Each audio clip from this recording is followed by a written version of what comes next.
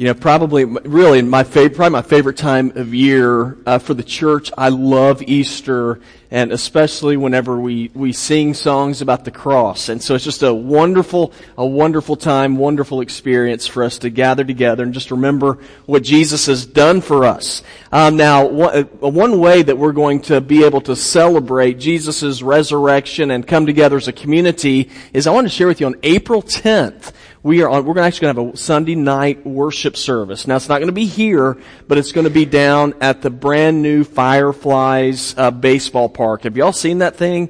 It looks great. And so what's happening is there's going to be 4 churches down there that are going to be leading in worship. We're just going to be celebrating and worshiping God, and that is going to be, it's going to be First Baptist Columbia, it's going to be Brookland Baptist Church in West Columbia, New Laurel Street Baptist Church, and our church. And, but they're probably estimating about 5,000 or 6,000 people are going to be coming out for that. And so that's going to be a great time for us to gather together to worship. Our band is going to actually be playing down there. So it's going to be a lot of fun, just a great time, to worship. So that's going to be on April 10th. Just wanted to share that with you as we are looking forward to Easter as well. Now today we're going to be looking out of Mark chapter 14 in verse number 32. And so if you would like to turn there so that you can read along in just a few moments, I'd love for you to be able to do that. But today we are continuing our series March Madness. Now, we all know that we are in the midst of March Madness. If you've been watching basketball, last Sunday I said I had my fingers crossed about Carolina making the tournament. Of course, being a good Carolina fan, it didn't happen. So, hallelujah for that. So, anyway, but I'm still watching the tournament. And what's going to happen is in the next couple of weeks, we're going to be having the final 4. It's going to be the last 4 teams are going to make it to the tournament. I don't know how many of y'all have filled out your little brackets, who's going to be there, but somebody is going to win the national championship. Now already in the tournament, it's always interesting. There's always some major upset or somebody makes some miraculous shot to crush the hopes and dreams of some other team. Now, of course, for those of you who are Carolina fans, do y'all remember 1997? Remember, Carolina was the number 2 seed. Does anybody remember who we played that year? Coppin State. Every time I think about that game, I get this pit in my stomach. I hate that game. But there is always somebody who ends up getting upset in the tournament. There's always somebody who loses a game that they shouldn't lose. Now, what you're going to be noticing over the next couple of weeks as you watch the tournament is as the games are starting to get closer and closer to the end and a team is behind, they kind of go into desperation mode. And they're trying to do whatever they can to get a turnover in order to change the complexion of the game. And the way that they do this typically is they begin to run a press. They do a full court press because they're trying to get a turnover. They're trying to change the momentum of the game. And as I thought about that, I thought, spiritually, where we are right now, there is no doubt in my mind that it is time for believers to start thinking about and start implementing a full court press. Guys, that there is no doubt that we need some things to change in our culture. We need some things to change in the lives of the people that we are around and even in our own lives. And if we're going to see change, if we're going to get that turnover that's going to change the complexion of the game, it is time for a full court press. Now, I know that there's some of us and we sit back and say, well, what exactly is it that we're to do in order to change the momentum of the game? What can we do to kind of reverse course as to where we are as a nation and where we are spiritually? And I know that for some of us, we look to politics for the answer. And I believe this. I believe it is important for every person to be involved in their civic duty to vote. I think it's important that we pay attention to who our candidates are and all of that stuff. But I want to say this from a spiritual side of things. It's not going to be Donald Trump. It's not going to be Hillary Clinton. It's not going to be Ted Cruz. That's going to change our nation spiritually. You know who it's going to come down to? It's going to come down to believers being involved and living out their faith. Now the question I have is, well then what do we do? How do we run a full court, like a full court press so that we can see things begin to change spiritually? Well, what we're going to do is we're going to look at Jesus. And today in our passage of Scripture, we're going to see Jesus show us what a full court press looks like. Now, the background of the text that we're going to be looking into, which is Mark chapter 14, verse number 32, is that Jesus and his disciples had just finished eating the Passover supper. Now it is known as the Last Supper. Jesus knew that he was headed to the cross at this time. Judas, who was one of his disciples, had already left in order to betray Jesus into the hands of the religious leaders of the day. And so Jesus got his disciples and he said, let's go to the Garden of Gethsemane and we're going to get down and we're going to begin to pray. We're going to pray that God's going to do something different. And what he was doing is he was calling out to God in order to give them wisdom and direction. Because the game was on the line. And Christians today, in a very similar sense, I want you to know this. The game is on the line. You know, we are a culture, we are a nation that is in spiritual decline. And it's time for us as believers to step up to the plate and to be counted. Now the question is, how do we do that? And the best answer I can give you is just simply to look at the example of Jesus. Now, again, the background of the story is very similar to the background that we have today. People were looking to basically move Jesus off to the side. They were doing whatever they could in order to say that Jesus was irrelevant. It's the same stuff that is happening in our world today. Trying to push Jesus to the side, the beliefs that we have that Jesus taught, to say that his teachings are not relevant for today. And so Jesus, how did he respond? He responded with the full court press. Now the question for us is, well, how do we do that? You know, what does a full court press look like for us today? Now, I just want to share with you a few things. And first of all, for a full court press for believers, it starts with this: a recognition of what's going on in the game. If we're going to begin to run the full court press, one thing that's really important for us is to understand the times in which we are living. Understand what's going on in our world. Now let me read to you in verse number 32. It says, "Then they came to a place named Gethsemane, and he told his disciples, 'Sit here while I pray.' And he took Peter, James, and John with him, and he began to be deeply distressed and horrified. Then he said to them, 'My soul is swallowed up in sorrow to the point of death. Remain here and stay awake.'" Now let me ask you a question. Whenever you play a game, or whenever any team in the basketball tournament, what is the goal for that team in that particular game? What are they trying to do? What do y'all think? Yeah, they're trying to score the most points. They're trying to win. Now, there are some who will tell you that the most important thing that you can do whenever you play a game is we just want everybody to have fun. Y'all heard that before? Now, I am all for having fun. But let me tell you something.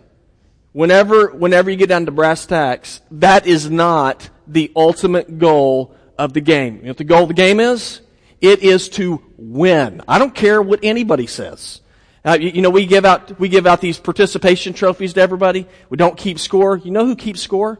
The kids keep score. They always know who wins and who loses. The goal of the game is always to win. I have never seen anybody who goes into a game and says, you know what, the ultimate purpose of this game is for me to lose. Now, our goal is to win. Now, if that is the goal, if that is what we are trying to achieve, then here's the deal. As the seconds are ticking off of the clock, and if you look and you see that you're behind, you're going to begin to do whatever you can to change the game. You're going to begin to do whatever you can in order to change the momentum, in order to get a turnover so that your team can be victorious. But if you're going to do that, then one thing that you have to recognize is you have to recognize what's going on in the game. You know, if you're just totally oblivious as to what's happening all around us, then there's just really not this sense of urgency concerning how we live. And that's what I noticed in our text. Jesus knew what was going on in the game. I mean, he's sitting here, he knows he's getting ready to go to the cross. He knows that Judas has left the meal in order to report Jesus to the religious leaders so that they can come and arrest him and kill him. So Jesus knew his ministry was at a critical point here, and he's like, you know what, we need to do a full court press. If we're going to see victory, then we better start acting accordingly. So what did he do? He told his disciples, let's get up and let's go pray. Now, this was not a new tactic by Jesus. You read throughout Scripture, Jesus is praying quite a bit. Matter of fact, we are told in Luke 5:16, it says, but Jesus often withdrew to lonely places and prayed. But this time when he got together with his disciples to pray, it's a little bit different. The game was critical. He was always praying, but this time it was different because he knew that they were coming after him in order to end his life.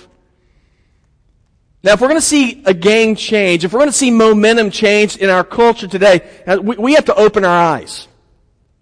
And we have to begin to understand what's happening all around us. You know what's happening around us? There is a great movement to diminish and to push Jesus to the side and to say that what he taught, what he believed in, what Scripture says, it is outdated, it is antiquated, and we don't need to follow it. Guys, our way of life, God's way of life is under attack. Let me share with you a few examples. I know you can come up with more. I'm just going to share a few. Okay, here's a couple of examples. If you say that you believe in the biblical definition of marriage, not saying that you're mean about anything else, but you say, I believe in the biblical definition of marriage, you are going to be castigated as a person who basically doesn't have a brain. If you're going to be a person who says that you believe that the Bible is the Word of God, then you're a person who's being seen as not tolerant of other faiths. If you pray publicly in the name of Jesus, it is considered to be offensive today. Just a few months ago, there was a Navy chaplain, been a Navy chaplain for 19 years. He was ordered not to pray in the name of Jesus publicly. Now, that begs the question for me, well, whose name is he supposed to be praying in? I mean, we have the 10 Commandments that are being pulled down all over our courthouses throughout the nation. Now, I'm not saying this to be an alarmist, guys. I'm just saying let's be aware of what's actually taking place in our world. So how did Jesus respond to all the stuff that was happening around him? Well, we see that what Jesus did is he got down on his knees and he began to pray. Well, why? Because he understood the times. He understood that he was under attack. He understood the condition of his world. In verses 33 and 34, this is where Jesus was. It says that Jesus was horrified and he was distressed when he saw what was happening. And that's what life without Jesus is like. I mean, it's going to leave you horrified. It's going to leave you distressed because it basically comes down to this. It is every man for himself. And I think that's where some of us are right now in our own lives. What we're feeling. We feel like everything's crumbling all around us. We feel like the basic values that we've always had, that foundation is no longer there. And it makes us nervous. And sometimes we just want to cower in a corner and it's like we're going to let the world run roughshod over us. But guys, that's not how we respond. We don't give up. We do what Jesus did. We start looking for a change in the game. And what I see is that Jesus turned to God in prayer. He told his disciples, he said, I want you to be watchful, to understand the significance of the time. He was calling for his men, his disciples, to be ready so they wouldn't be caught off guard. He wanted them to be prepared. And I think that's what we can take from this lesson today in the times in which we are living. Guys, let's be prepared. Let's understand what's happening. Doesn't mean we have to be scared. Just understand what's going on around us. Because people who are prepared are better able to respond. I remember in 2012 in the Summer Olympics, there's a lady named Kim Rhode who won her 5th consecutive medal in 5 straight Olympic Games. She was a skeet shooter. In that Olympics, she hit 99 out of 100 targets. Now that's impressive. She's the first American woman to ever win 5 medals over a 20-year span. But whenever you look at her practice regimen, it was pretty impressive. They asked her, they said, how often do you practice? She said, every day I shoot anywhere from 500 to 1,000 rounds every day. Okay, over 20 years, you know how many shots that is? Over 3 million shots. For each medal she won, so basically you can say she took 600,000 shots for each medal that she won. Now, you look at that and that kind of practice. I mean, I look at that and go, well, no wonder she won. That was a lady that was prepared. And that was a lady that knew what was going on. Now, guys, let me tell you something. As believers, the same idea is true for us. Let's recognize the times so that we can be prepared. Now, not preparing for demise, but preparing for God to work through us and through our church to make a difference. So it's time for full court press. And whenever I look at that and what that means, it starts with a recognition of what's going on in the game. But here's what else I noticed. So full court press also starts with, we need to start looking to the coach for direction. We have to look to the coach for direction. Let me read to you in verses 35 and 36. It says, then he went a little further, fell to the ground, and began to pray that if it were possible, the hour might pass from him. And he said, Abba, Father, all things are possible for you. Take this cup away from me. Nevertheless, not what I will, but what you will. Now this is Jesus. It says he's going off to pray, and the pressure is so intense. As he's understanding what's going to happen, it says that Jesus, he falls to the ground. It's like he falls to the ground, he gets back up, and he falls to the ground because it is just overwhelming pressure that's upon him. We get a better picture of this pressure on him in Luke 22:44 when it says, in Jesus, being in anguish, he prayed more fervently, and his sweat became like drops of blood falling to the ground. You know, whenever you're sweating blood, I think we can say it's a pretty intense moment.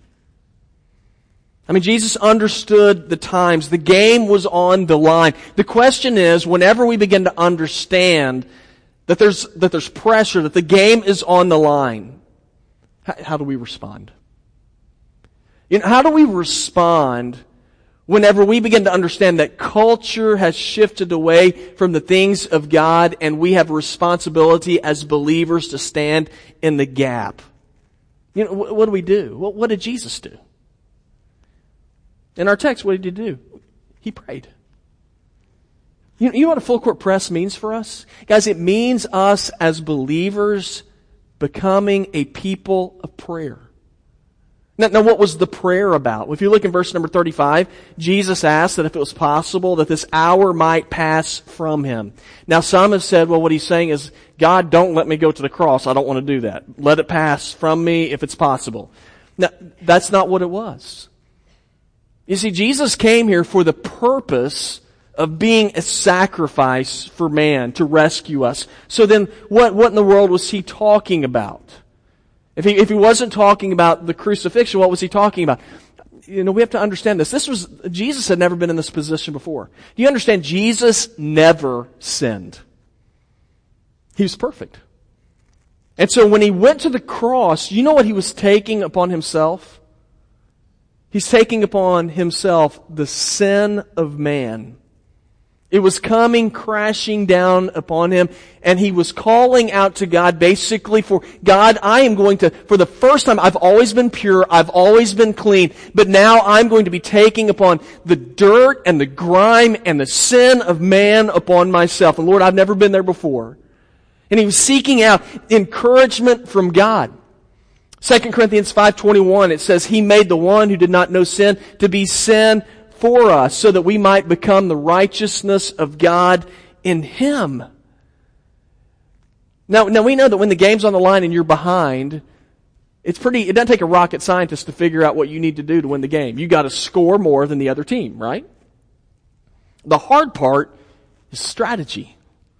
The hard part is, but exactly how do I do do that? How do I pull out this victory? And that's where teams, if they're going to find that out, they rely upon the direction and the wisdom and the guidance of the coach. That's what Jesus is doing here. He's like, Lord, we're behind. I know what needs to happen, but I need the strategy. And so I'm calling out to you. Jesus understood this. Verse 36, he recognizes who God is. He says, God, all things are possible for you. All things are possible for you. Now Jesus knew that if he hitched his wagon, so to speak, to God, he knew that God was going to carry him to victory. He said, all things are possible for you. You know, I looked up the word coach and what it means, and it was just kind of interesting. The word coach originally, it came from it's talking about a carriage that a horse pulls to help carry a person from one destination to another. So that's what a coach is. Well, it got transferred over into education, and basically a teacher or a coach. And so the goal of a teacher or a coach is to carry a student to victory in their exams. And then it went over into the sporting world. And so in the sporting world, the word coach, what it means is to carry a player to victory in the game. So what Jesus is doing, he's looking to God as his coach to carry him to victory in this life. Guys, let me tell you something. If we're going to see victory, you want to hitch your wagon, so to speak, to the one who promises to always carry you to victory, and that is God. The question is, will you allow him to carry you to victory? Will you be willing to seek out and put yourself under the leadership of God that you might have victory? You know, I will see people who, I'll see mountain climbers, they'll have pictures of them, or you can watch some documentaries. You'll see these guys climbing up the side of a mountain, they're like thousands of feet in the air, and they're just hanging by a rope looking down. And I'm thinking, those people are crazy. But you know, whenever they're climbing up that rope is anchored into a rock. They will anchor it into a rock and they'll pull themselves up. Now, that gives them stability. And whenever they are anchored into a rock, it enables them to ascend heights that they could never even dream of before. And so the idea here is that whenever we anchor our lives into the rock of Jesus, and the Bible says he is the cornerstone, then we will be able to ascend heights like we never even dreamed of before. Jesus said in Matthew 7:24, he said, anyone who listens to my teachings and follows it is wise. And he's like a person who builds his house on solid rock. And though the rain comes in torrents and the floodwaters rise and the winds beat against that house, it won't collapse because it's built on bedrock. But anyone who hears my teaching and doesn't obey it is like a person who builds a house on sand. And when the rains and the floods come and the winds beat against that house, it will collapse with a mighty crash. It'd be like somebody, mountain climbing, and they just throw a rope up and they start climbing without ever anchoring it down. How dumb would that be? So if we're going to have a turnover, we're going to see the game change, it's time for full court press. And that means we have to understand what's going on in the game. It means that we need to start looking to the coach for direction. And this is the last thing. We need to be in shape to carry out the game plan. We have to be in shape. Now let me read to you the last few verses, starting in verse 37. Jesus had gone off to pray, and then it says, and then he came back and he found his disciples sleeping. He said, Simon, you sleeping? He asked Peter, couldn't you stay awake 1 hour? Stay awake and pray so that you won't enter into temptation. The spirit is willing, but the flesh is weak. Once again, he went away and prayed, saying the same thing, and he came again and found them sleeping because they couldn't keep their eyes open, and they didn't know what to say to him. And then he came a third time and said to them, are you still sleeping and resting? He said, enough. And then the hour came.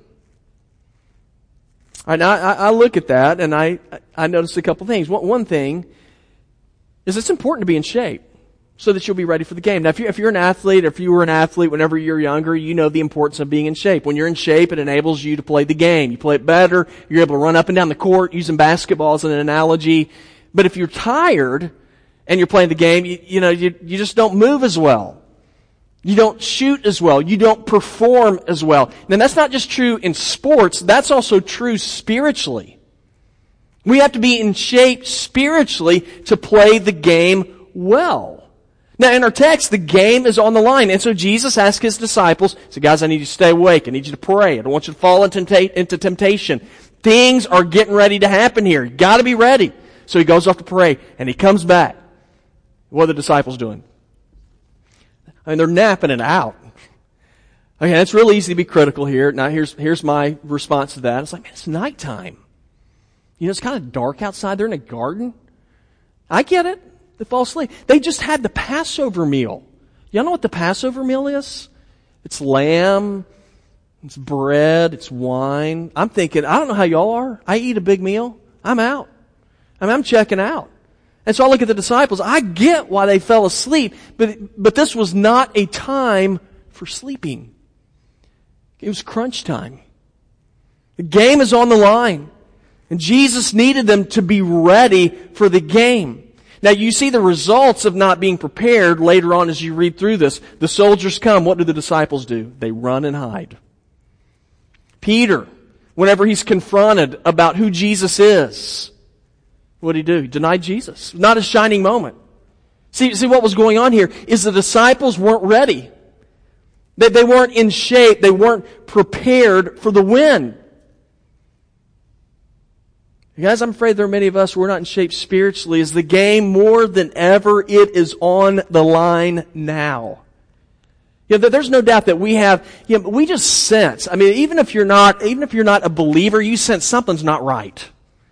63% of Americans, according to a Rasmussen poll just taken a few weeks ago, said that our country is headed in the wrong direction. And they're not just talking about politics, they're talking about morally. So there's something that is not right.